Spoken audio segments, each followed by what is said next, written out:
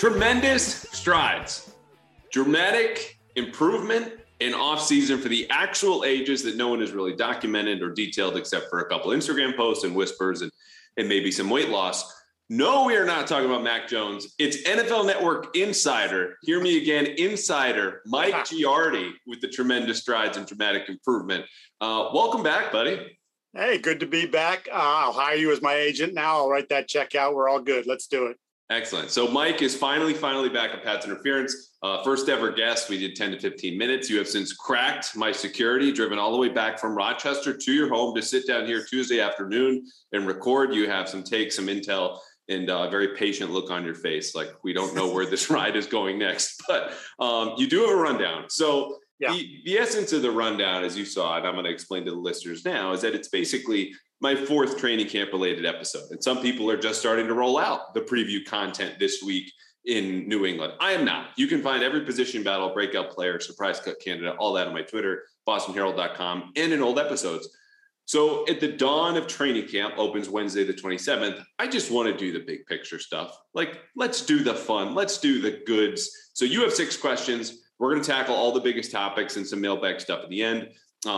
Before I start spending time like you do in Foxborough, like we are unwanted in our own homes. So leading off right to it, the most obvious Patriot storyline in training camp that excites you the most is what? It's Mac. It's the growth from year 1 to year 2. I mean, I was consistent with how I viewed Mac last year. I thought he was pretty good. You know, people throw out all these things. I just thought there was a good level of play. He pretty much carried that level of play from start to finish. You know, with the obvious, there's some valleys and then there's some peaks. But I thought for a rookie campaign, with what was around him, what was put on his plate, I thought that was a really nice rookie year. And I've heard this narrative over and over again. And it even started before the draft about like, well, is he already sort of maxed out? Is he already sort of a finished product? And I hate that narrative. Because, okay, look, there are more athletic guys. We know, whatever. If you're the Justin Fields, Trey Lance, who still haven't proven they can play in the league, but their ability to move around and do all these sorts of things. And this is the way the position is trending. And I've still been this guy that believes there's good defenses you're going to face in the postseason, and you're going to have to beat teams from the pocket. And I thought he showed you at times last year that he might be capable of doing that on a regular basis for a good football team. So I'm excited about that part. I don't think he's capped out at all because I think his brain is only going to get stronger. I think his body, as we've seen, is going to get stronger. I think that would lead to his arm getting a little bit stronger, and maybe some of those throws that lollipopped in there just barely didn't get there or just barely got there might have a little bit more zip on him. And that to me is like part of the growth. Tom Brady, I know people hate this when you bring up Brady. Oh, he's not Brady. I'm just saying when Tom Brady came in, Tom Brady was far from a finished product. And by the time, 4, 5, 6 years into his tenure as a quarterback, you're like, oh, this guy's pretty good. And then he took another jump then. So, and he's not the most athletically gifted guy. Yes, he might be a physical freak in terms of the injury and all that stuff and his commitment, but the quarterback here seems pretty maniacal too. So, I'm just excited to see how this progresses. Yeah, it's interesting to me, and you hit on it there, the idea that you have to still win from the pocket, come third down, come inside the red zone, as much as we have been fascinated the last 5-10 years. And it really goes before that with mobile quarterbacks. And the way I put it on this podcast a couple of times is you see the trend. Zach Wilson is a great example in the parallel of him being taken where he was by the Jets last year. Mac Jones goes later as someone who specializes in that kind of offense. What can I do to extend a play? What can I do when I'm throwing off platform? How can I create yardage of my own, much like a basketball player might in the last seconds of a shot clock? For Mac Jones, I've compared this offense to this is all half court. There's no transition. There's no one-on-one. There's no fast break. Can you still win that way? Is a basketball analogy, of course, but in the NFL. The Patriots believe, yes, you have seen investments in quarterbacks who do all of what was previously seen as the specialized stuff, the bonus, the luxury items on the list of the quarterback scouting report. Trey Lance can throw from the pocket. He's got a big arm. Zach Wilson's the same way. Are they going to be right? Or are we going to be pulled into this new era where, sure, most of the quarterbacks are mobile, but is that a necessity? I don't know the answer. I think that's just the more fascinating component where we've talked about Mac. He's going to be better. He's making this year 2 leap. Like he hasn't even hit the field yet. We've just assumed he's 50% better. For me, though, and this is tied to that conversation of do you win in the pocket? do you win extending plays, is the new look offense. And I've talked about this in my last episode, things that I heard, but as far as the new system and how much this changed, do you see this as, we're going to change a couple, I don't know, like the siding is going to be different, or do you have new pillars and kind of new infrastructure here?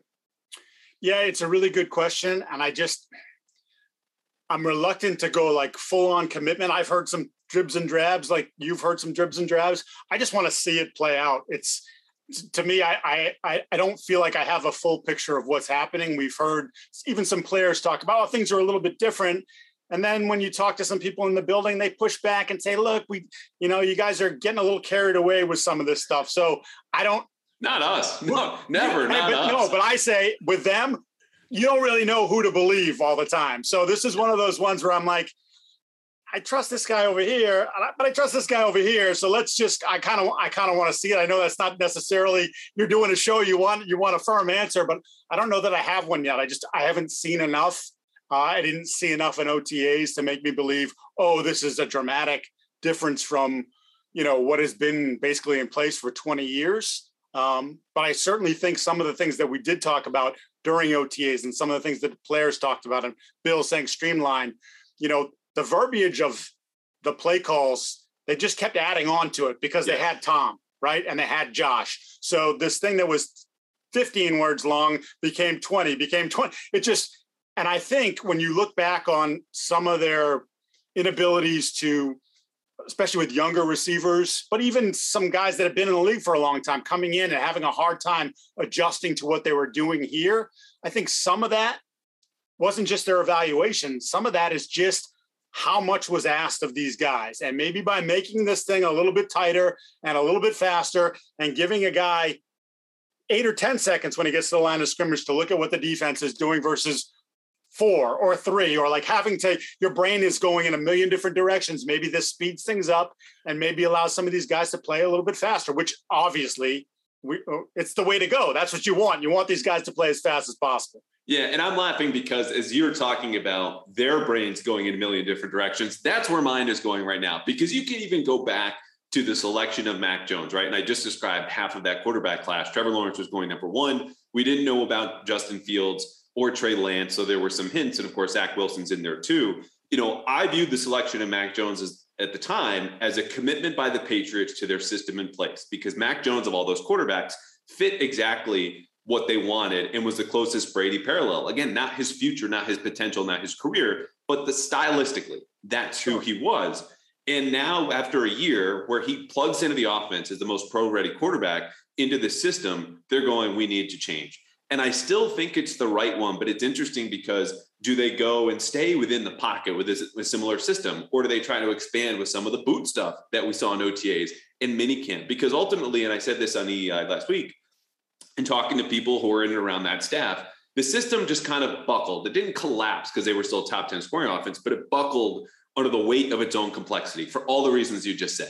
Mm-hmm. Guys cannot play fast enough. They're making 6 to 8 different reads for the receivers pre and post snap on a single play. And my analogy on EEI was, imagine doing that as you're easing into an intersection as a driver. You've been driving for how long, Mike Giardi? Long time. Imagine 6 to 8 decisions you have to make at every single stoplight, every single stop sign before you just get back on the road and get to the next play. Like that was how things were going. So the things I've heard, again, you want them less confused. We need to play faster, and you don't need to have an answer to every single defensive counter, which is why that offense continued to build out. So what does it look like? If you had a guess now, based on the little we know, again, this is my obvious storyline, but what does this new offense look like? Well, I think we're definitely going to see a little bit more of the zone running scheme. I think we've talked about that. I think you saw some signs of that makes you believe there's going to be a little bit more of that. But from a passing concept, I can see them doing some of the stuff that we saw in OTAs. And then I can see them saying, you know what? Our guy's still best when he's right back there. And he's in the pocket and he's operating that way. And he's going through and he's processing, because I think he's got the computer chip up there. He processes so very well. And I get trying to put some wrinkles in like that. I think obviously, I think I did a series of tweets about this at one point during the spring and talking to guys across the league that, like the view around here is, oh, he's not athletic at all. But then you watched him play and you're like, you know what? He does have some athleticism. The tennis player, the feet, there's some stuff there that he does. No, he's not running a 4.5 40, but he can move in the pocket. Maybe he can occasionally boot out there, but I do still feel like when it comes to that part of the offense, I still think their best answer is to just have him back there and using his brain and his arm to pick things apart. Yeah, I don't know how many seasons Brady ran for over 100 yards, but that's what Mac Jones did, 129. And you look at the first couple of series against Buffalo in the wild card loss, and we get caught up in 47-17. And we should. It was the best offensive performance in NFL playoff history against the greatest defensive mind. But Mac Jones back then, extending plays through scramble, and then later with his arm, kept that offense going. That's the stuff that you kind of like to see tapped in. He was one of the few guys that played well in that. I know what the end results are. And the Micah Hyde interception, I thought it was a phenomenal play. Yes, the ball could have been 4 more inches outside. And that comes with time, dealing with weather, dealing with conditions, all those sorts of things. But he was one of the few guys that I thought could probably stand up afterwards and say, can't hang this one on me. I gave you something. And we're one of the guys that gave you something. I gave you something that day. Yeah. And Micah Hyde, he's pretty good. So that was a phenomenal play. Yeah. You can nitpick it a little bit because you're just a little bit more to the outside, but it was still a phenomenal finish to that play. And maybe your receiver could have helped you out too. Yeah. And a little bit. Just to put a bow in the offense discussion, because look, we don't know, we're not in the meetings. They haven't hit the field yet. This is still a lot of installation, specifically to come in the first week or two of camp.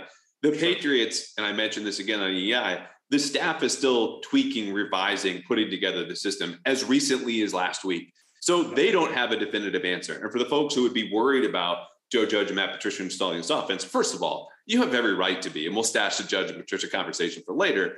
But I would say don't be worried in the sense that they'll be too predictable, because you look at some of the offenses that have given Belichick problems over the years. And you can go back as far back as Mike Shanahan's Broncos, Peyton Manning with the Colts, even the Eagles offense in that Super Bowl. They were simple with enough built-in versatility to keep you guessing. We're going to have just enough plays that look similarly, and then you won't know which is coming. And we're going to master these certain concepts that you just can't out-execute them. You have to know what's coming and then still outplaying us. So I think there's no fullback, which means they're not going to lead the league in 21 personnel, which they've been trading off with San Francisco since Kyle Shanahan got there in 2017. So where do those fullback snaps go on the 20 to 25% that they used them? Is an extra tight end, is a receiver? We don't know. But I think if they go into more 11 personnel, the McVay Shanahan offense, comparisons and blowing that up isn't so far-fetched, because McVay certainly over the years has run a lot of 11 personnel. All right, the obvious stuff off the table. Question number two, the under-the-radar storyline for you that excites you the most is? Ramondre Stevenson. Yes.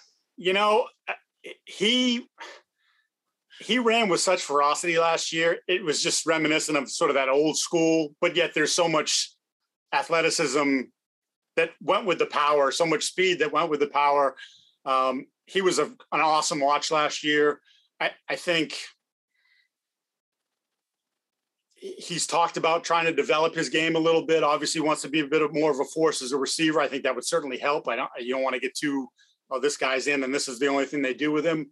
But I think he has the potential to be one of the best backs to come through here, just based on what we saw last year. And again, there's a lot of growing to do for this player, but there's such an explosion and such a power to his game that I'm really curious to see now. You played a year in the league. You're a little bit more confident. You know the playbook a little bit better, even if this playbook is changing, the scheme is changing a little bit.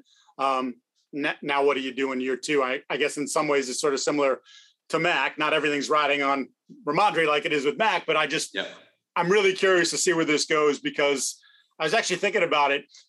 Some of the things he did last year were reminiscent of 2004 when Corey Dillon was here and he rushed for 1,685 yards. Corey had a nasty streak, both on the field and off the field, I think you could say, if you know his history.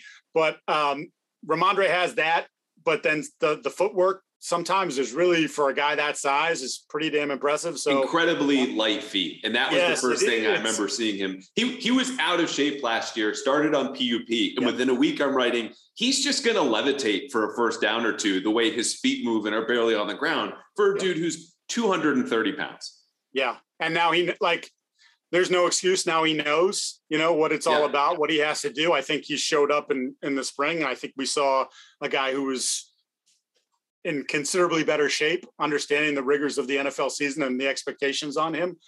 So that's a fun little competition too, because Damien's a good running back, right? But Damien's entering the last year of his deal. We've seen over time, the Patriots sometimes might mess with a guy's touches or playing time to sort of keep the number down on a contract.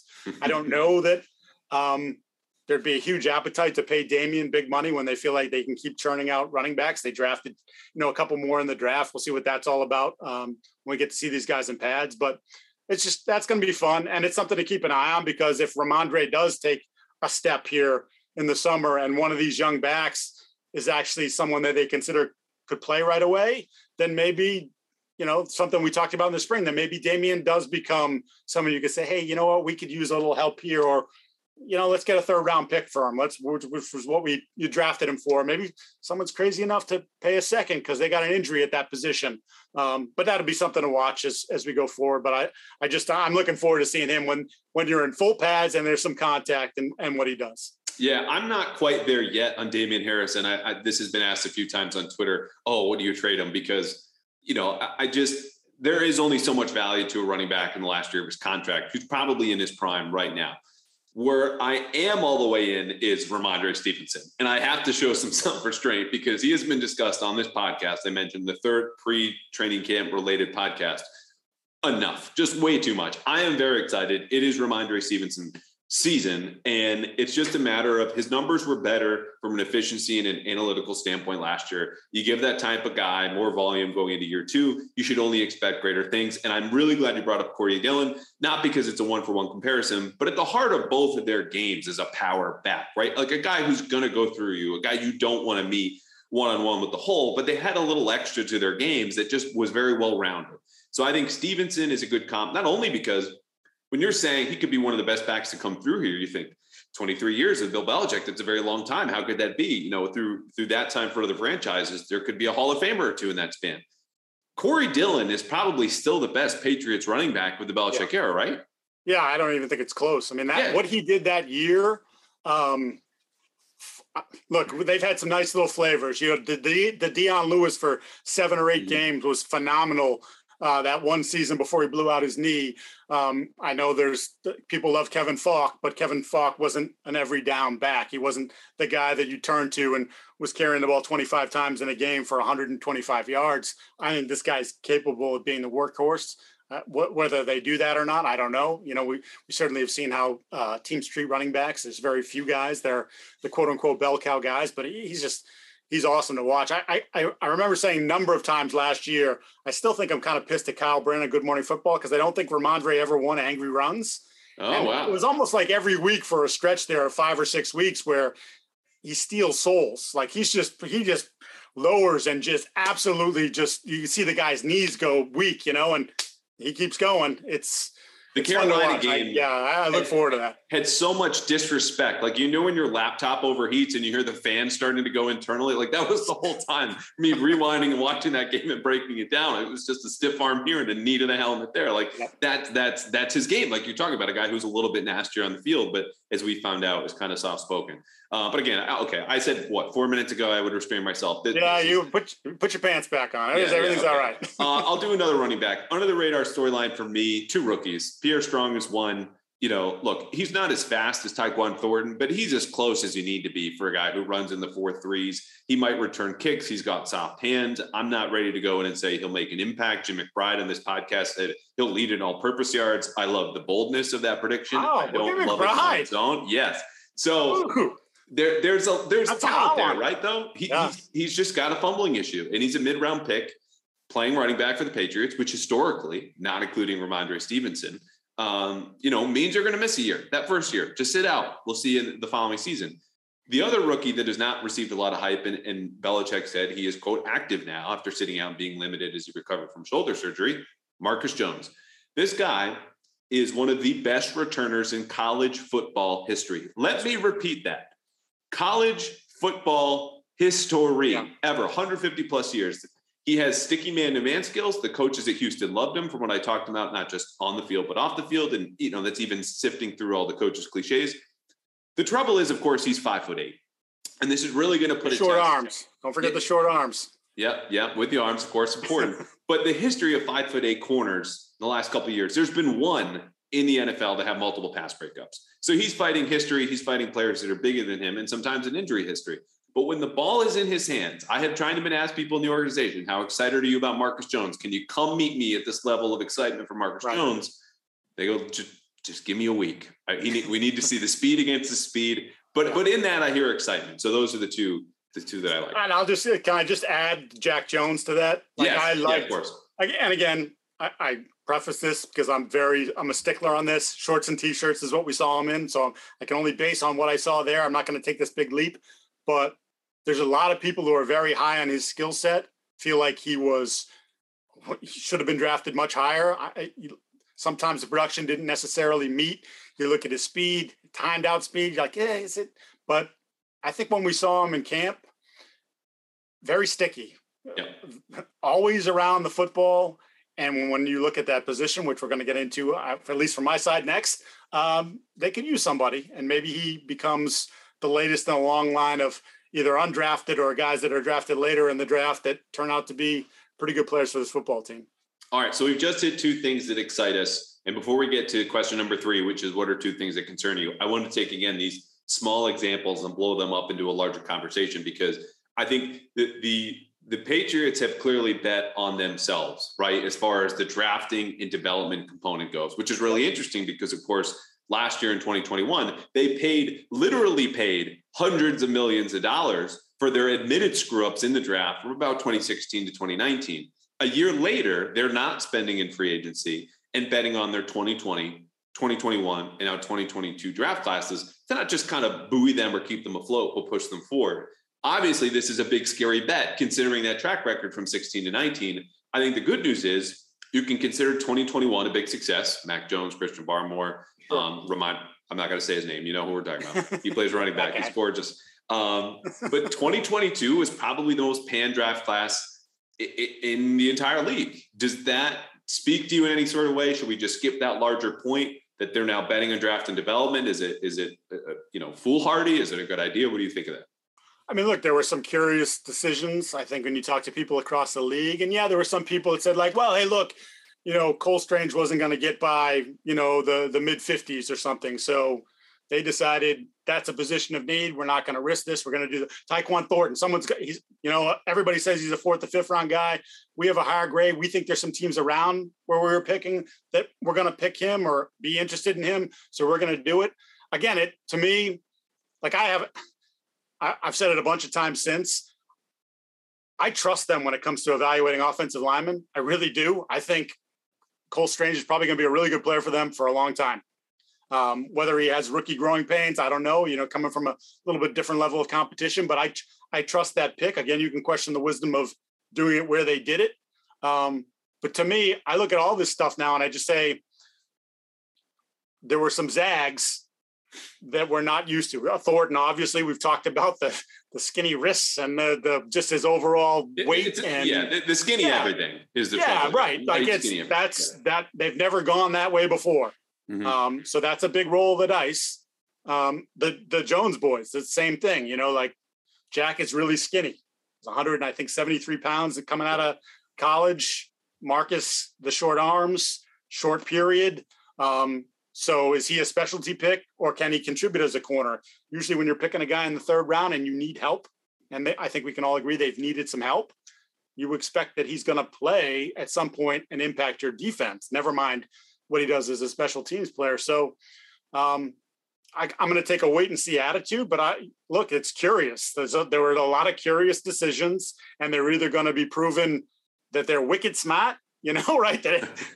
They got their brains turned on and they're ahead of us and everybody else. They know what they're doing, or they're going to prove to be, Well, they had a couple nice drafts, and then they went back to being a little bit crazy. And we saw when they got a little bit crazy in 16, 17, and 18, and those didn't work. So we'll see it on the field. But yeah, I think they deserve to be critiqued. That your track record hasn't been good enough over the last 5-6 years, which is why, as you mentioned, they had to spend $1 zillion in free agency, which, by the way, a few of those guys, they're just okay. Yeah. They're making a lot of money. You could say they were curious or wait and see as you did, or just go for it like you more recently did and just say, yeah, a lot of money, not so great production. Two quick things on that, and then we will get to the two things that concern you, because you hit on one. Corner for me is obvious. And I'll just tell you the other one, outside linebacker, and you can, either run with those or say your two parts. The two things in the draft, of course, we're going to wait and see. Secondarily, it was just that they went so far against historical prototype, which is great. We all want change. We're saying you need to change your process. 2021 was different for all the reasons we documented back then. Big success. It just felt like swinging so far in the other direction, where I talked about this with Phil Perry, your old friend and colleague. It was just like you're dating a girl who's got a screw loose and it's fun for a couple months. And you're like, wow, my apartment's on fire when I left the house right before I was going to tell her we were breaking up, or after I did. And then you're going for someone who's going to bed by 9:00 on Friday or Saturday night. Like you can't go so far in the other direction with, the prototypes for Tyquan Thornton and taking an offensive lineman in the first round for the first time, or offensive guard since 2005, a position they had literally invested the least amount of draft capital because they're just churning out all these late round guys. So I think there was a medium to be found, but who knows? Like you said, they might know better. And I trust their intel. They knew Kyle Duggar was falling in 2020. Sure. They knew Mac Jones was falling in 2021. So as far as Cole Strange and Tyquan Thornton, I trust that part of their process. They were, though, I will say, what I want to add to that is Matt Groh was pretty bullish. And maybe that's just Matt's personality. I think, we're still getting to know him. Yes. He's still getting to know being in front of, cameras and microphones. It's a different process, and not everybody steps into it and is charming and crushes it. He has a distinct personality, I think, at least we saw, or at least very reserved. But when it came to those picks, he was pretty confident in those picks. So, that again sort of opens you up to a little bit of scrutiny if these picks don't work out. He was on his toes before there was any question that could have kind of rocked him back in his heels, which, as far as Patriot press conferences go, bring it on. Like, bring the heat to us. Because normally we're just putting out fires right before we can even light a match or do anything to warm our hands. You're just putting everything out and putting it down. So if Matt Groh wants to do that, and I can tell you from people I talked to and profiling him, yes, when he believes in something, it might as well kind of be gospel. Very, very secure in his beliefs. And look, he should be. I like that confidence. Yeah, I do. But again, it's going to come down to results. You better be right. Yeah. Okay. All right. Let's focus. I mentioned corner and outside linebacker. These are the two things that concern me. Do we have any overlap there? We are in complete overlappingness. Okay. If that's a word. I would just say linebacker, period. Okay. Yeah. I mean, look, I've never been a huge Juwan Bentley guy. I think he's fine. I don't think he moves great side to side. And I think we're seeing in this league, that's kind of where it's going and where that position's going. It may have something to do with you having 4 playable safeties that could be on the field all at the same time, which, they're getting a lot of buzz for that. I think that's sort of been in play for a while now. I don't think they've invented this idea. I think we're seeing a lot of 225-pound linebackers. Quote unquote linebackers. They've played 4 safeties. I want to say it's no more than 10 snaps the last couple of years. So it's been in their reserves, and Peppers introduces that. He's also kind of a depth piece. So one of the 4 is going to get hurt. Yeah. I know Joe's a fan of him, and that's part of why he's here, and he has special teams value for sure. He hasn't been a great player in this league, not even for a season. So he's, to your point, more of a depth piece. But I don't know that they have the answers at that linebacker level across the board. And I think even if you want to include, Judon as an edge piece / including him as a linebacker, his back half of the season wasn't very good as a pass rusher and as a run defender. They paid him a lot of money. And I think in the first, 8-10 games when we were maybe talking about him as a candidate for Defensive Player of the Year, they got banged for their buck. He swears there was no injury, but there was clearly a drop-off in play. I think there might have even been a couple moments late in the year where he got taken off the field. Yeah. So they need more from him because, again, that's a massive investment. And based on his resume and based on what we saw early in last season, the first half of the season, like he's their best defensive player. But he needs to be their best defensive player from week 1 into January. And they, of course, hope into February. So, yeah. But Josh Uche, is he a scheme fit? I get them trying to build some depth, lining him up at middle linebacker in camp. They did that, I think, his rookie year for a little bit too. I don't see him as that player. He's an edge guy. Let him pin his ears back and let him go. And if that means he's a specialty guy, so what? If he has more bend at the top of his pass rush and more athleticism than I think anybody they have. I don't think Judon has that, and Judon's a double-digit sack guy. So play to his strength and just let him go. And if he's not a great run defender, then most of the time on first and second down, don't put him out there. But on third down and you got to pin your ears back, then his ass should be out there. So what's that? Ronnie Perkins, we didn't see anything of. I know Stephen Belichick said he's in their plans. Okay, great. He should be because he was a 3rd round pick. Now we got to see it because we haven't seen it. Cameron McGrone, like people talk about Cameron McGrone, even some people inside that building, publicly, and media too. The media, we got to ease that on the Cam McGrone thing because we've never seen the dude play. It's not like the way people make it sound is like Teddy Bruschi is coming through the door with dreads. Again, how the hell would we know? We haven't seen it. And was he that kind of player at Michigan before the injury? Good player, but I don't know that anyone would have said Cam McGrone was like going to be a cornerstone piece of your defense. But now the way they're putting this all together, it looks like there's a lot riding on someone like Cam McGrone or Ronnie Perkins to step up and be good players. And we don't know if they are or not. Yeah. And all right, let's hit corners quickly and stash that because this needs no explanation. If you want to have a good, solid cornerback group, you need all of this to happen. No exception. Jalen Mills needs to be healthy again, at least minimum 14, 15 games. Sure. Malcolm Butler doesn't need to be prime Malcolm Butler, but he needs to be close, like at least about 80% of that guy, because Terrence Mitchell's peak is about 80% of what Malcolm Butler used to be. And he was signed ideally as a depth corner. And you need Jack Jones to come up and compete and be able to fill in for those games that Jalen Mills misses or Malcolm Butler does, because you really need 3 outside corners in today's league. And that's assuming that Jonathan Jones, still on PUP, coming off of shoulder surgery, is all good in the slot, because those are the bodies you have. Then you're getting into the Juwan Williams, Sean Wade discount bin of discarded old draft picks and draft busts. You basically know how that's going to turn out. Right. Okay. Corner's done. Clear, obvious concern. The linebacker one is really interesting for a lot of different reasons. And it touches on the stuff that I just mentioned. The Patriots have gone and spent to atone for their draft sins, and now they're banking on development. Development at linebacker, specifically on the edge, has been a real weakness for this team going back to Chase Winovich in 19. Chase Winovich is gone. You hit on Josh Uche, Anthony Jennings, both picked in 2020.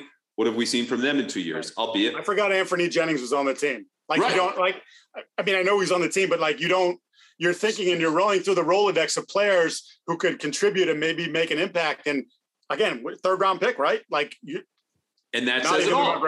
That's just all you need to know about him. 2021, Ronnie Perkins redshirted last year. Now, the reason I bring this up is because I'm on the record and on this podcast and other places, I think Steve Belichick has done a very, very good job as the defensive play caller.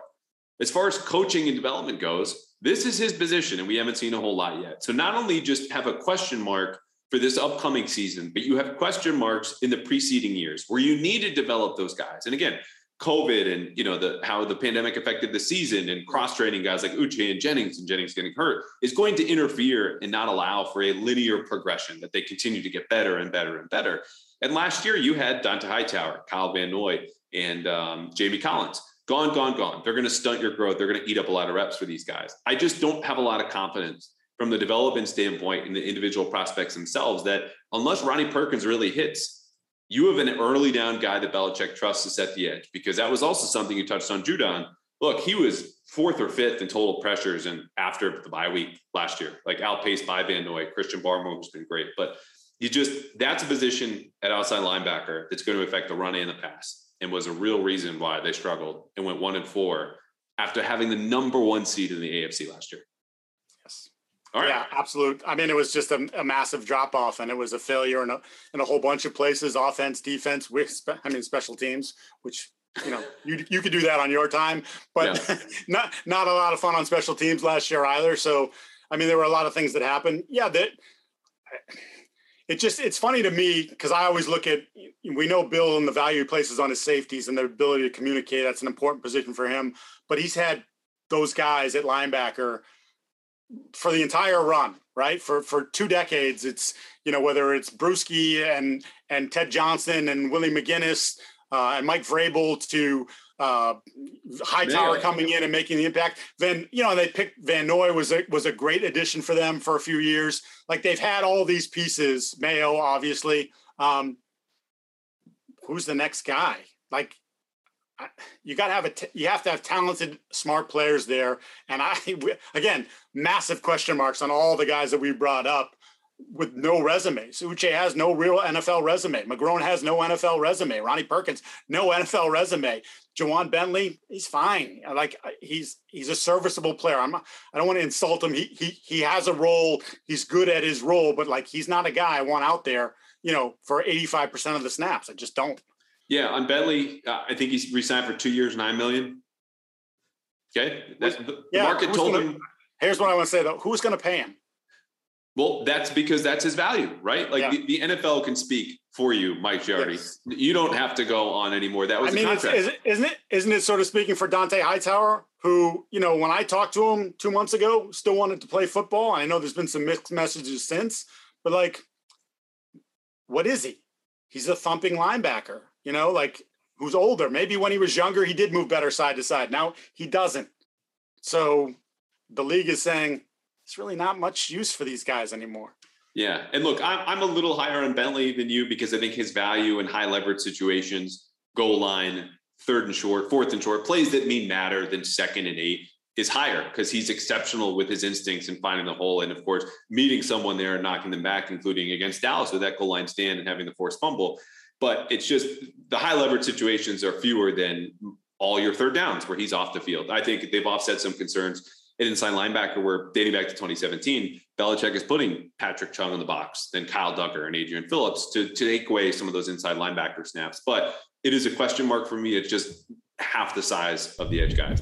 Hey guys, just a quick break brought to you by BetOnline AG. As we get back into football season, there is plenty of money to be made outside of fantasy football, and it starts with your season-long bets at BetOnline AG because BetOnline is the fastest and easiest way to wager on all your favorite sports. NFL, NBA season-long futures. The NHL is not that far away. And of course, Major League Baseball. Are the Sox going to sink or swim in the second half? Find out, bet, and win or lose with them. Even golf. Live Golf is exploding. Find everything on BetOnline because BetOnline continues to be the top online resource for all your information from live in-game betting, props, and the aforementioned futures. So head to BetOnline today and use the promo code CLNS50.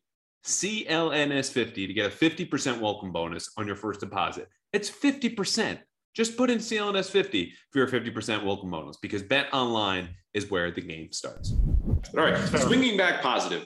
I led this podcast by joking with the terminology that Bill Belichick gave Mac Jones tremendous strides, dramatic improvement.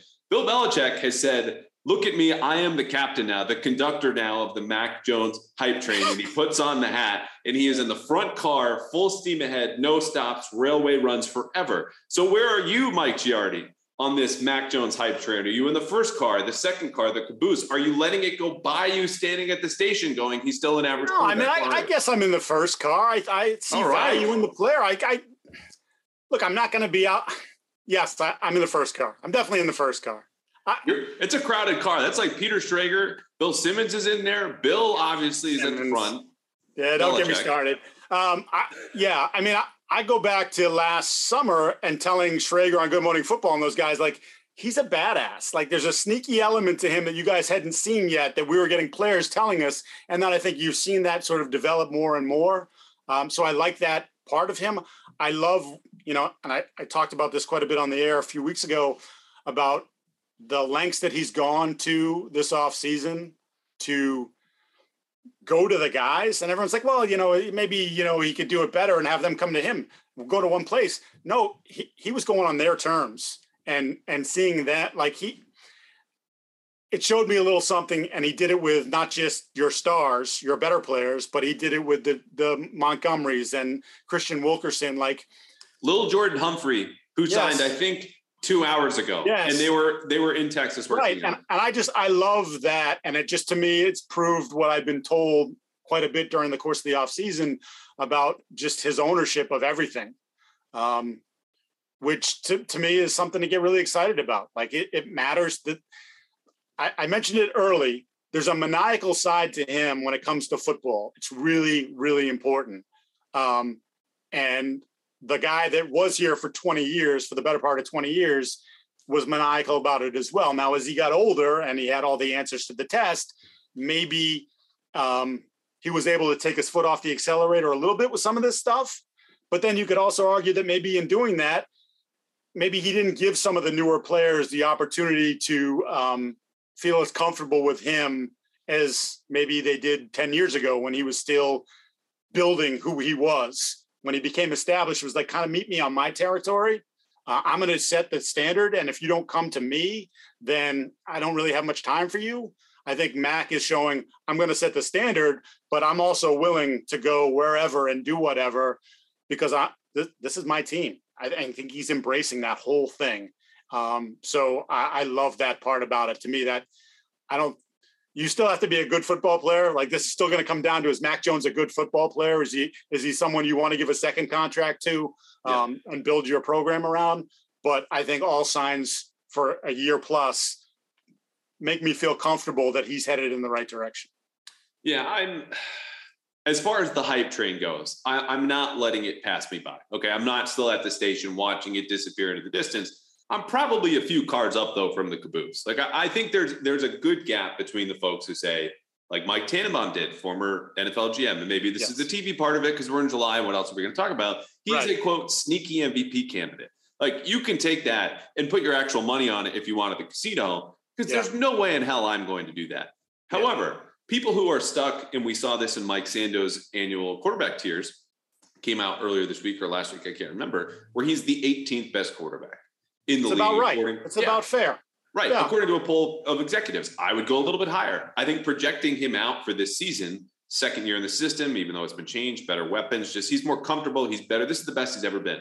I think he could meet or surpass the likes of Matt Ryan or Kirk Cousins in terms of raw production, because the grading there and the efficiency was better than Ryan, who I think is going to bounce back in a huge way with the Colts. But these are pocket-bound guys who managed to overcome that lack of mobility or whatever you want to call it to thrive and win. And can they carry the team at this point? Probably not. I'm also not going to expect that from a second-year quarterback, all right? The quarterback play at the top has probably been the best it's ever been in recent, maybe entire NFL history, at least up there for discussion in the last 10 years. So absolutely. I would put him this year probably somewhere 12th to 15th best quarterback. And I think that's realistic for him. If he grows the way I think the signs are pointing in that direction, then and then I think you can win a championship, maybe not this year with that team, but with that quality of a quarterback. Now, does he ever become a top 10 quarterback? I don't know. Like, again, you're asking me to forecast something 2 or 3 years down the line. I mean, it took Tom a long time to become who Tom became, the breaking records in 2007. Like, there was a period of growth, and he's still going to grow. It's going to be a process. It doesn't just happen like that, even though, yes, there have been some guys like Herbert who've come in and have blown up, but Herbert hasn't made the playoffs either. Right? Herbert also has the natural talent that goes, okay, you're 15 and 17 as a starter, and I don't want to do the QB wins thing.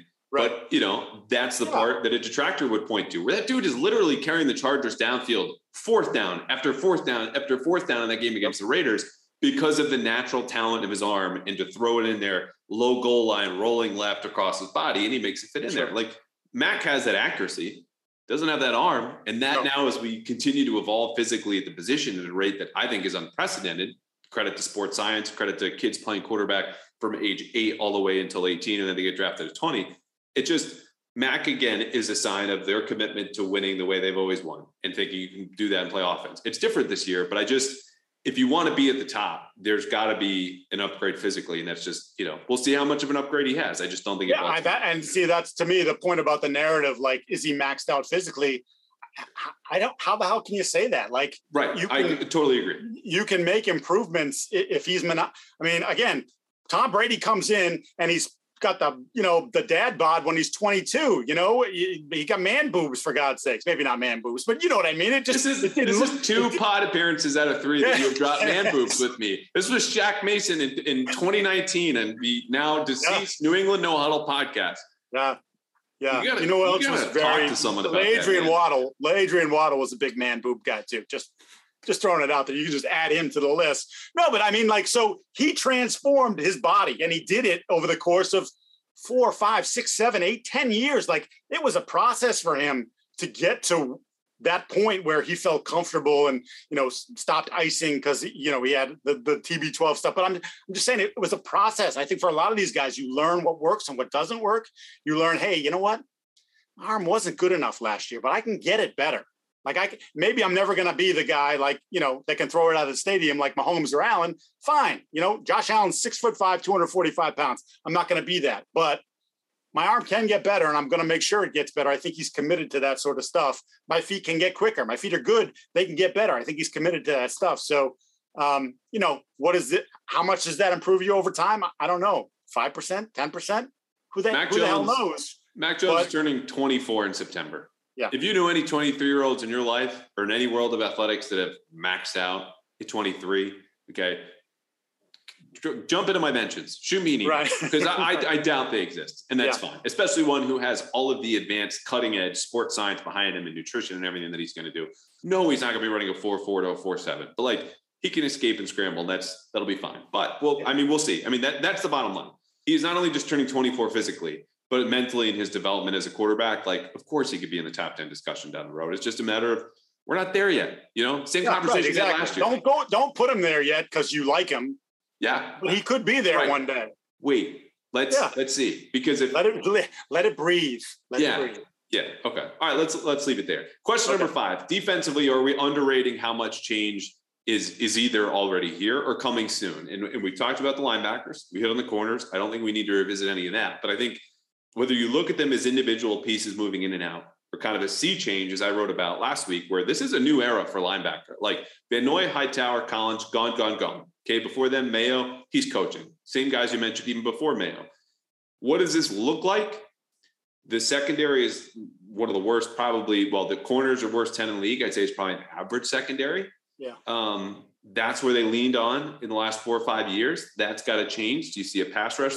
Big picture changes. Is it going to be as big as I think, or is it a little bit smaller and they're just going to put the pieces in and make it all fit somehow? I mean, I think the writing's, I think it's sort of out there that it does feel like it's going to be a bigger change, and that it maybe somewhat by necessity, maybe somewhat by desire to do it this way.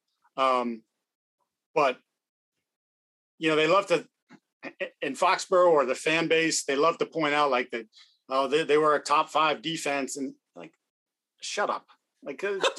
Don't give me that, because it doesn't matter. And it doesn't matter. What matters was how they finished the season and how they were exposed. And I think Bill has long been a guy who, if you go back in his history, the last couple games leave an imprint on him. Like that recency bias that we try to avoid in the media or we get accused of doing all the time. Bill has that in his history, where he looks at something that happened late in the year and his team gets thrashed like they did in Buffalo and says, nope, not running it back like that again. Not doing it. Love Hightower, love him to death. Maybe if we're in a situation where we had an emergency, we might call him, but we're going to try to do this. We're going to try to be younger. We're going to try to be more athletic. We're going to try to be faster. Yeah, we've got these 4 safeties. Maybe we're going to play around with that a little bit. Maybe you're going to see some of that. Maybe, as we saw Barmore at times be dominant last year, maybe take the shackles off of him. Maybe some of the 2-gap stuff that you still insist on getting into sometimes. Maybe you say, no, just go get the guy. Well, to your point, cutting Kyle Van Noy was the first real move of the offseason. That's exactly what you're talking about. Yep, exactly. And that's and we haven't even heard them connected to those sort of, you're not hearing those things bubble up. If it doesn't go well, they'll call this guy, or, they're still looking at Jamie, whatever it might be. No, they understand they have to commit to this and see what happens. Now, could they If it's a disaster, could they bail on it? Yeah, they could. They're not going to sit there and say, we're going to go 5-12. I don't think anybody has the appetite for that and watch these guys get destroyed. But I think the idea is let's see what happens. We invested, be it draft capital, whatever. We're going to let these guys get some snaps, get the experience here in the summer and early in the season, and hope that we see the growth that, internally, I think they're projecting for some of these guys. Yeah, I think a lot of different ways you can go into this, and we could get pulled into another scheme conversation like I lean to in the offense. I think that's the most interesting part of the offense. Also because we know the players in there, right? The main characters of the offense. A lot of this has been carried over from last year. We don't know, aside from maybe Devin McCourty and Matthew Judon, the main characters on defense. So there's an element of, the scheme could change, but also I think whatever version of the system that they play, because this playbook is massive. They just narrow it down as the season goes on. This defense is going to be defined by Christian Barmore. This defense is going to be defined by whomever is the second inside linebacker next to Juwan Bentley in early downs, or maybe by himself when Bentley goes off on third down. This defense is going to be defined by Kyle Duggar and Jack Jones. Like this ties together their recent draft picks, their young talent that needs to come up, and they'll build the system around that. I like the idea of what you were talking. Maybe let's play some more 4 down, because you know what? Okay, Matt Judon's a little smaller for a traditional 4-3 end, which again is it's all nickel. So it's 4-2 or 3-3-5, sure, whatever it's going to be. But you've got Dietrich Wise on the other side. If it frees up Christian Barmore to do what he does best, by all means, go and do that.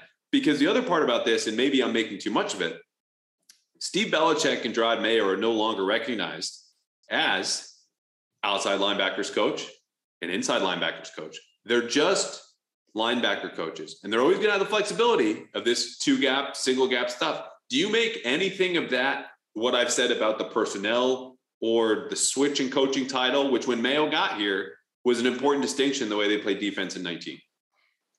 Yeah, I think a lot of times with the title thing, Bill has this thing, as we've seen quite a bit here over the last few months with some of his answers about titles and scoffing at going back and scoffing at it after, it's sort of processed in his mind for 5 seconds. Titles to our guy, Phil. Part of me thinks that they do it to bleep with us. You know what, though? I agree with you, but if titles are not a big deal for any other team in the league. The reason we have to ask is because you're doing something different. If you're doing something different, you have a reason for that. And titles become important when, I'm the head coach, all responsibility goes to me. Like he's deflecting away from. Right. He doesn't want, if it goes badly with Judge and Patricia, he does not want the storm to rain down on them. And right. That's fine. I know there are some people like, fine, good, Bill. Yeah, we'll blame you for everything. If it's good, we'll probably give you credit. But certainly, if it goes sideways, he's gonna catch heat for it. Yeah. All right. Just to wrap quickly on the defense. Look, they could be a lot faster if McGrone comes through and you're playing more safeties and you've got that range. We just don't know. I mean, what do you feel most comfortable, not predicting, but feeling the number one change you're going to notice on a larger scale with this defense is? Is it faster? You're playing more zone coverage, or you're doing more signal stuff? Well, yeah, I would say to me, it's just based on personnel. It feels like you're playing more zone. Combination platters of that, because you took JC, you remove him from this equation. JC covered, and I forget who had the stat. It was 46.4% of the time he covered the number one receiver and traveled with him last year. 46.4. That was number one in the entire league, and he's gone. And as to our point earlier, you replaced him with a depth guy in Mitchell, Malcolm, who hasn't played in a year and who was okay the year before and was quite awful, I think, the first year he was in Tennessee. And then you've got, Jack Jones, who, look, I like what I saw in the spring, but it was in the spring, and we'll see if his body can handle full pads and contact and all that sort of nonsense. So that to me, it reeks of being more of a zone team. And then you start looking at the schedule and you start looking at playing Josh twice. And that gives me that could be a repeat of, giving up 1 million points in the playoffs. Yeah. You thought Stephon Diggs roasted JC Jackson over Campfire. Wait till he gets a shot at Terrence Mitchell. All due respect. All right. Finishing question number 6, then we'll get to mailbag.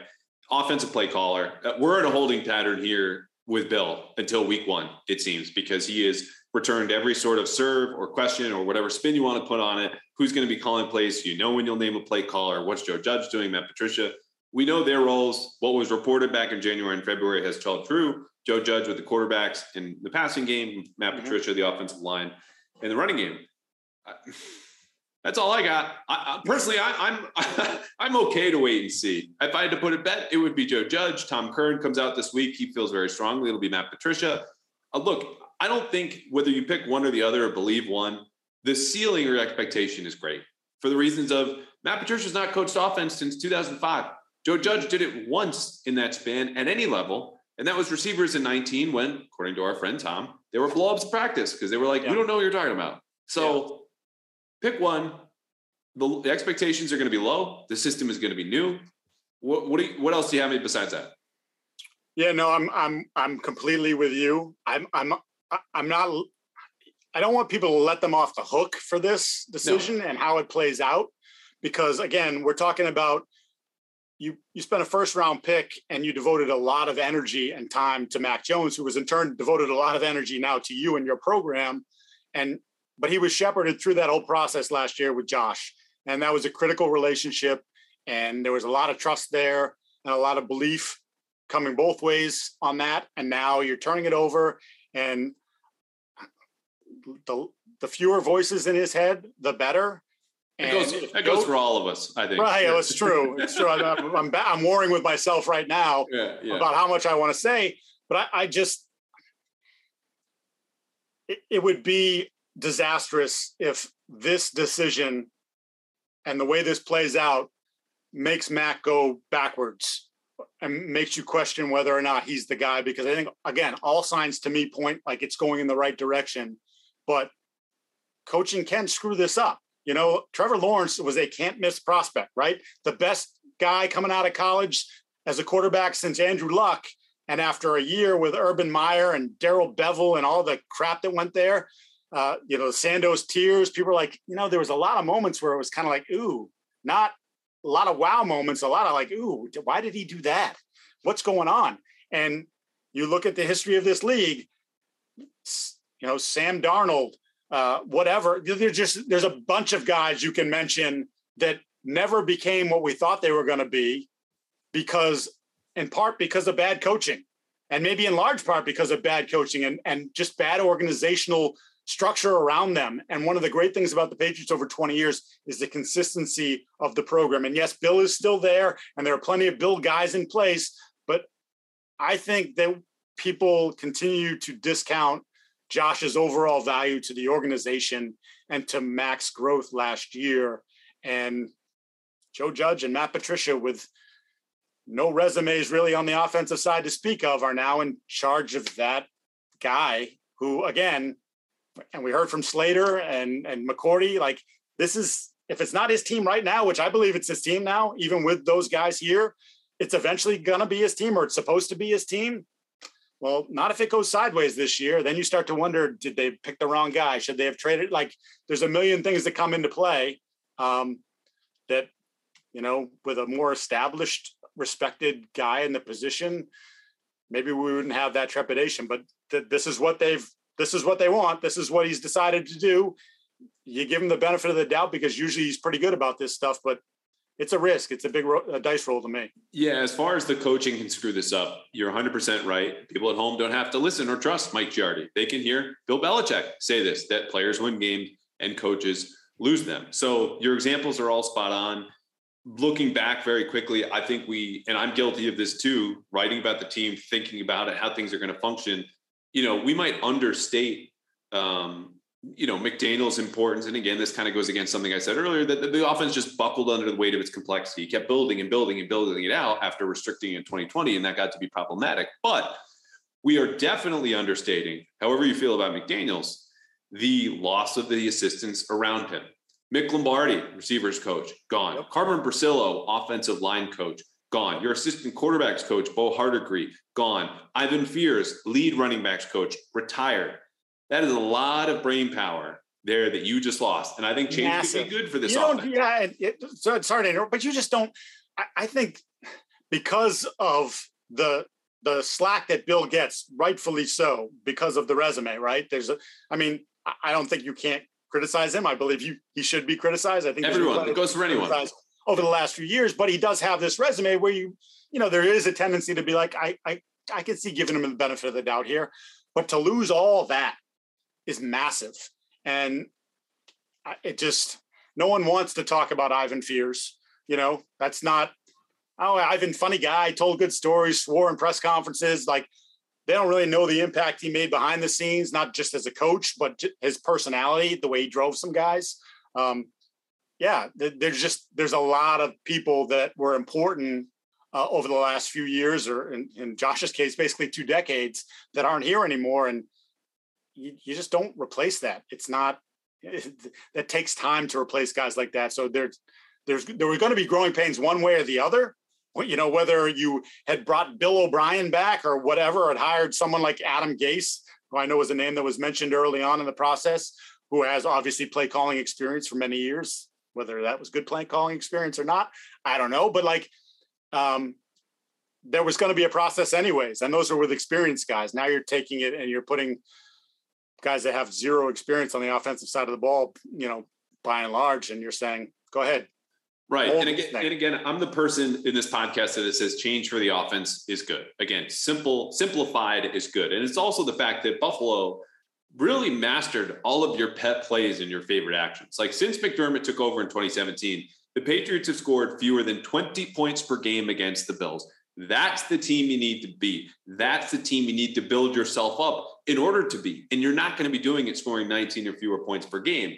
That being said, you brought up the point of experience, which is what I was getting to listing all those names. What does experience mean? Experience means, how quickly and how well you can problem solve with a variety of different issues. It could be on game day, where Brady and McDaniels have spoken to early in our relationship. You look at that Super Bowl in 2007, they didn't have an answer for what the Giants were doing, or they couldn't arrive at it quickly enough, and they lose the game. Now you have a lot of very young coaches. Vinny Sunseri, right there, running backs coach. Troy Brown and Ross Douglas. Ross Douglas is the youngest coach in the NFL in charge of a position group. Nick Caley, most tenured assistant on staff, I don't know, late 30s, early 40s. Like, I'm surprised it wasn't more in the mix. It's just a matter of, do you have enough answers for this offense, and how quickly can you get to them for guys who haven't been thinking that way? I think the change is good. It's just, are you betting on the people to implement that change, the right people in place? And that's a conversation we've heard. But really quickly, you've talked to people the last 6-7 months, however long they were put in these new roles, about Joe Judge and Matt Patricia. Give me 30 seconds on what people are saying on each of these guys, or what's the most important thing you've heard about each of them? I think you would be surprised at the amount of respect for Joe based on how it ended with the Giants and, some of those press conferences that obviously clearly went sideways. But I think that people around the league believe that he works his ass off, that he knows football, and that he inherited a situation roster-wise that just wasn't good, and it didn't get better in year 2. And most people put that on Gettleman and ownership for allowing that to happen, and Gettleman to be basically a lame duck GM in that last year. So I think I have a lot of confidence that what Bill sees in Joe might be deserved. I still have to, obviously we still have to see it play out. I liked him as a special teams coach. He's an interesting personality for sure. I know the radio guys love to call him a hardo, whatever. It doesn't bother me the way he talks. Because the Southern accent for a guy from Philly who spent most of his career in New England is interesting. Yeah, it is. It feels like it's a bunch of different things squished together. Yeah. For me, but yeah. So I think. Look, I think a lot of people think it's curious that he would maybe be put in charge of the offense, but I think that there's a confidence that the guy's a smart guy and that he can be a good coach in this league. Maybe not a head coach, but maybe a coordinator for a long time. Look, Matt's time in Detroit was bad, and some of Matt's behavior rubbed people the wrong way. I think Matt is, the best way to describe it is almost like he's a bit of a lone wolf, which is kind of what Bill became, like he sort of separated himself from the pack when he did what he did to end up in New England. And then the way he sort of processed things and the way he treated media and all that. And I think Matt tried to be him in Detroit, and it was a disaster. And I think people kind of scoffed at what he did and how he did it there. He actually people felt like he broke down a decent team, a team that wasn't going to win a championship with Caldwell, but was a decent team, and that he stripped that down and forced some good players to be like, I don't even want to be here. I'm not doing this, not with this guy. So I think from an outside perspective, I don't know that there's a massive amount of respect there, but I don't think it matters because I think internally they love the dude. I think ownership loves him. We know Bill loves him. I mean, they're not just close from a professional standpoint. They're close from a personal standpoint. I think they think he's brilliant. And I think obviously his college degree says he is brilliant. And I think they think that there's some brilliance in his football stuff. So they gave him a lot of stuff when he came back, different things with the front office. And he's sort of touched all parts of the organization. So I don't know that they even care what anybody else thinks outside, because I think internally they believe they got themselves a really good coach. So they do not. I will tell you. they believe it. Yeah. I'm glad you came around there because it's a little bit more positive for Matt Patricia. Look, like this business is nothing if not transparent. There are wins, there are losses. All of our work is public. Say what you will about media. It's out there. People can judge it for themselves. And when you judged his tenure in Detroit, you said the right word, disaster. Now, Detroit is in the past. Matt Patricia has been here now for a second straight season as a, quote, senior football advisor, now offensive line coach. And I think at least from the small glimpses we've seen where he's connecting with players, some of whom echo the same thing you've said publicly. He's brilliant. He knows more about football than anyone. Those are positive things. He's also shown at least a small willingness in our very brief conversations with him via Zoom. And look, anyone can fake it for 15 to 20 minutes. He made an effort to strike a different tone with the media. Yep. And look, he is someone in a position that needs to be on kind of a redemption tour. The best way to redeem yourself is to coach your ass off. And I think he's going to want to do that, whether he's motivated out of self-interest, out of for the team, or because Bill's his boss and he's back here, whatever the reason is. I think if he's willing to adapt, that's the best hope and sign for someone who's got enough smarts and experience. It's just, how are you conveying that and applying it in developing the players who, are now out of position in Isaiah Wynn and Trent Brown, or a rookie in Cole Strange, or coming off an injury in David Andrews. That's not as stable a group as it's been in years past. So, and it's a big, important job, which might even be bigger if he's offensive coordinator. So. Right. I mean, you still, don't you keep coming back to the dynamic of, well, if Matt's calling plays, but when Matt comes off the field, Matt's sitting down with Joe and looking at the tablet with Joe, because Matt's got to go over and talk to his offensive line, which offensive line coaches do between series, just like the offensive coordinator / quarterbacks coach did with Mac last year. And for all those years with Brady, like that's a crazy balancing act. But the Patricia thing, it does fascinate me. It really does, because I think when you talk to players that played for him in his previous life with the Patriots, they didn't always love him, but they respected him. And there are plenty of guys, Rob Ninkovich, who I briefly did a podcast with a couple of years ago, like reveres the dude. Like, yeah, I hated him sometimes. It's a beard thing, Rob. Yeah, maybe, but there's just like, he was able to connect with those guys and push right buttons with those guys. So, maybe he just wasn't ready to be a head coach. Maybe he's just not meant to be a head coach. I don't know. Depending on what happens here with the redemption tour, he might get another opportunity somewhere down the line, be it elsewhere, or maybe be it here down the line as a head coach. I don't know. I'm really curious to watch that because, and to hear from the players on how he's communicating and just sort of gauge how that all works, because there's definitely a part of me that believes he's as good as they think he is inside, doing what he's doing now and being a positional coach and maybe being the coordinator. So it's crazy to think when you talk about all these people, but I have to keep coming back to the feeling in the building and the feeling from some of the guys that played from him about him. Like, I can't discount. I know what happened in Detroit. I know it was a disaster. I know there are a million people that'll willingly stand up and say he sucked. It was terrible. I would never want to play for that guy. But then you talk to the people here who were around him the longest and were around him in a role that is, again, going to be similar this year. And they're like, dude, he's a good coach, smart guy, put us in the right place a lot. Like, so, again, it's a different role in terms of offense versus defense. But, I don't think Matt's been hanging out on the beach, drinking Mai Tais. I think he's been, he might have done a little bit of that, but I think he's studying to be what he's going to be and how this is going to to him. It's important to him. Yeah, he's not pulling a Giardi, double fisting Mai Tais. The summer of Giardi's over, though, sadly.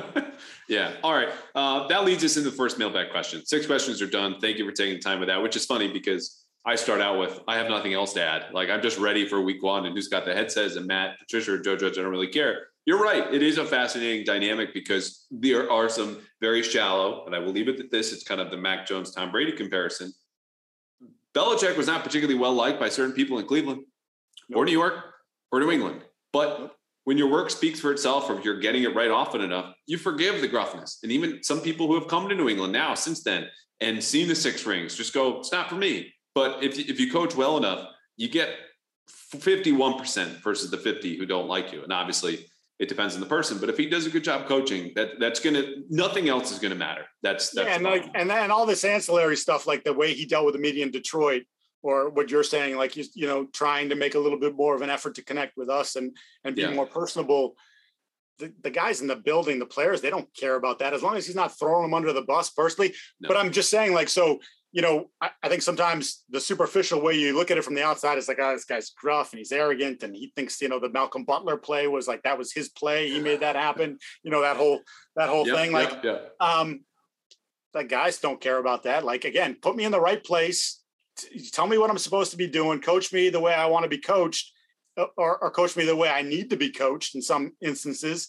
And if it works, I have the utmost confidence in that guy. I'll keep turning to that guy saying, what do I do? How do I get better? I think Ninkovich is one of the guys who tell you, like, I just constantly like, what do you want? What do you want next? What do I got to do next? So. Yeah. And all that media stuff, it just fuels the fire in whatever direction the wind was already blowing. If you're failing miserably, look at this jerk. What leg does he have to stand on? If you're winning like Belichick has the 22 to 23 years that he has in New England, and, look, not all of our questions are the best.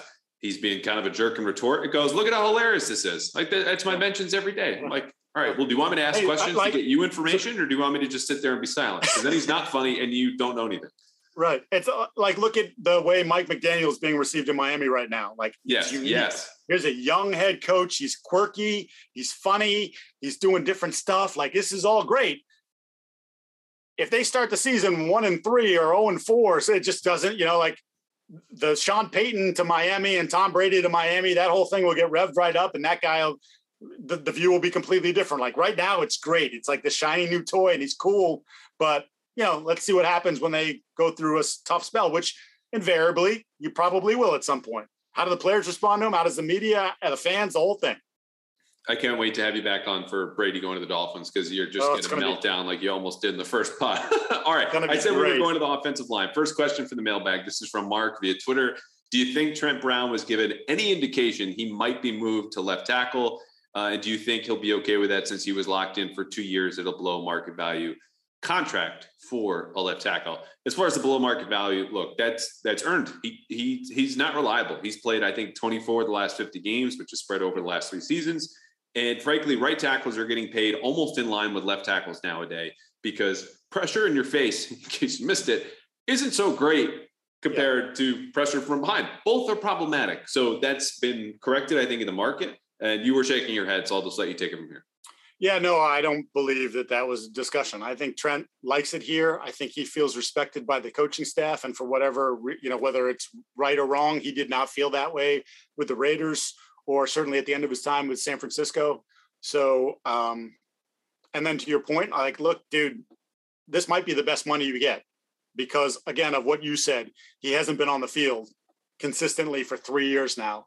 And last year, quite frankly, I don't think that when he came back, he was the same player that we remember him as, certainly during that Super Bowl season when he was fantastic. So, no, I don't think there was any, you're a tackle. This is what we're going to pay you. Do you want it or you're not? And bam, deal's done. He's here. And if they tell him he's going to play left tackle, like, hey, look, I could see if he has an awesome year as a left tackle, something getting done there. But for now, tough. This is, that this was the best thing for you to do. This was the best deal that was out there for you. You're playing wherever we tell you to play. Right. And I think it's important to, he was the last key piece to kind of come back into the fold, I think, and re-sign, took a visit to Seattle. Other teams would really like to have Trent Brown, particularly at that number. But the Patriots had all the leverage here when you consider Trent Brown was on the record being like, I want to stay here. This is where I fit. This is where I want to be long-term. Okay, we know that second you say those words publicly, we can offer you less. And when you look at the totality of the deal, I mean, this was a 2-year contract with an $11.5 million base. Like, that is nothing for offensive tackles. And if you haven't played and you want to be here, you're going to sign for that. And you know what that also is? Packed with incentives. So that'll be the carrot that they'll dangle, as they did all throughout 2018 with him, and try to get the most out of him. As far as switching to play left tackle, I don't know anything about that. But if your starting tackle, right or left side, is counting for about 2% of your cap, you've done good business. Yes. Last two questions. These are all about the outside linebackers. So I'm going to kind of combine them. This is from Chris via Twitter DM, and then Josh Parolin. Forgive me if I'm mispronouncing your last name, Josh. Josh wants to know expectations for Ronnie Perkins. Anything you've heard about him? Chris is a little down. Why does Bill draft guys like Uche and Winovich if they're later described as not fitting the system? I'll just say Uche and Winovich. Winovich fit their prototype on the edge to AT as a prospect. I had a conversation with Daniel Jeremiah, who said, look, you can see this coming from a mile away. That was my first draft that I covered on the beat. He was on my 10 potential fits, and I hit on him. It's just sometimes the players are not as good in practice as they are in theory. And that's the draft. It's a series of bets. He's a third rounder. It just didn't work. Uche, they've kind of messed around with what position he's going to play. We already talked about this. Cross-training inside linebacker on the edge. He's not a particularly good run defender. That's going to be a problem with Belichick. And now he's going into year 3, where I think he settled on the edge, but still primarily as a pass rush specialist. And that's also something that happened in Michigan. He didn't play more than half the snaps in college. And a guy you're looking going, there's so much untapped potential here. 3 years later, we're saying the same stuff. So I guess I just left you Ronnie Perkins. Yeah, thanks. Appreciate that. Look, I just in talking to people there about him, and again, when we saw him in the spring, his shorts and T-shirts. But what I've been told about him is just a physicality. So you talk about potential edge setter, that maybe he's that guy that can be sort of that consistent player on the edge for them, that he's strong, has a good base, all the football nonsense. So based on what's happened at that position, and again, going back to the conversation we had earlier about just the overall view of linebacker, like, they need something. One of those guys, more than one of those guys, has to emerge. And I think they put a lot of resources into Ronnie, hoping that, he can give them a little bit more consistency on the edge than maybe they would get from Josh. Certainly, like you said, Josh not really known as a run guy, and that's probably not ever going to be his thing. So to me, he's the third down specialist. But if Ronnie's a good first and second down player and Uche is the third down specialist, and you get good production from those two guys in one position, then I think you've done just fine. Yeah, I saw this when I was writing about the linebackers again last week, and Ronnie Perkins back in that 2021 class. I don't know if he was the only linebacker or one of a few who had a plus 80, a grade above 80 from Pro Football Focus against the run and the pass. Say what you will about PFF. He was a pretty well-rounded guy who also fell, do I think, a positive drug test, where he fell to whatever it was, pick 75, 85. And they just go, he's the best player on the board. They didn't need an edge player in that 2021 draft. Took him anyway. So I think their expectations are, you've certainly got enough talent here. The physical fit is clear, and we didn't really need you to play last year, but I wouldn't bank on him as coming in and stepping in and playing right away.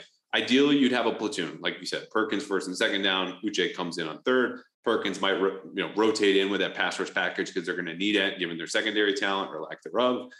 But that's just kind of where you are. You're hoping and waiting and seeing and crossing your fingers. And welcome to Patriots 2022 training camp, there's baby. A lot of hope and pray that guy's going to turn out to be a decent player for us. There's a lot of that on the defense. Yeah. All right, Mike Giardi, we have kept you way longer than I think either of us anticipated, but this was a lot of fun. I don't think we missed anything. Like, even if we did, you're going to tell me no because you need to go eat dinner. But like, as far as training camp goes, Mac, the defense. What am I eating early? I know I'm old, but I'm not. It's like early bird special, for God's sakes. It's like 5:30. Yeah. Did you catch that little side swipe? I got to take my teeth out and, gum my food to death. No, No, I think we hit on a lot. I think it's an interesting camp.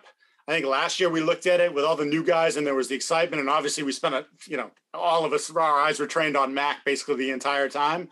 And now this time, I think there's a lot of different places where your eyes can go and you could get caught up in some of the battles that are going to happen. At least if I'm the Patriots, I hope the term battle is the one you're using, not you're settling on someone, that there's actually some real competition amongst guys that are elevating their play.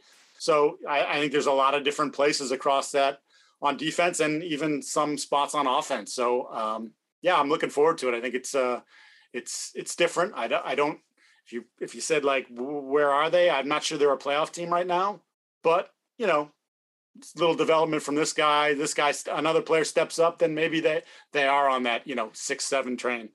Yeah. And a couple of things for people going to camp. Reminder, it's a long summer. I talked to someone within the team last year who said, look, when you guys were writing that Mac Jones won the job in those joint practices against the Giants, which was in late August, that was true. So we're a month away from getting to late August when the preseason is going to wrap up. We still don't know a lot, and particularly don't know the most important things. So who's going to play corner? Who's going to start on the opposite edge? How good does Mac look? I'm going to write 2,000 words a day. You can find them at bostonherald.com. But wait until we have some trends, because the truth is in the trends, and we're just going to need that. Or otherwise, of course, you can pass your time watching Mike from the NFL Network. See, now, yeah, absolutely. I agree with 100%. I'm just going to, I completely agree because I got to eat my steak and potatoes at 5:30. Yeah. All right. Take those teeth out. Make sure you're brushing nice and clean because you're going to be on TV a whole lot. We can't wait to see you. Appreciate the time, Mike. Gotcha.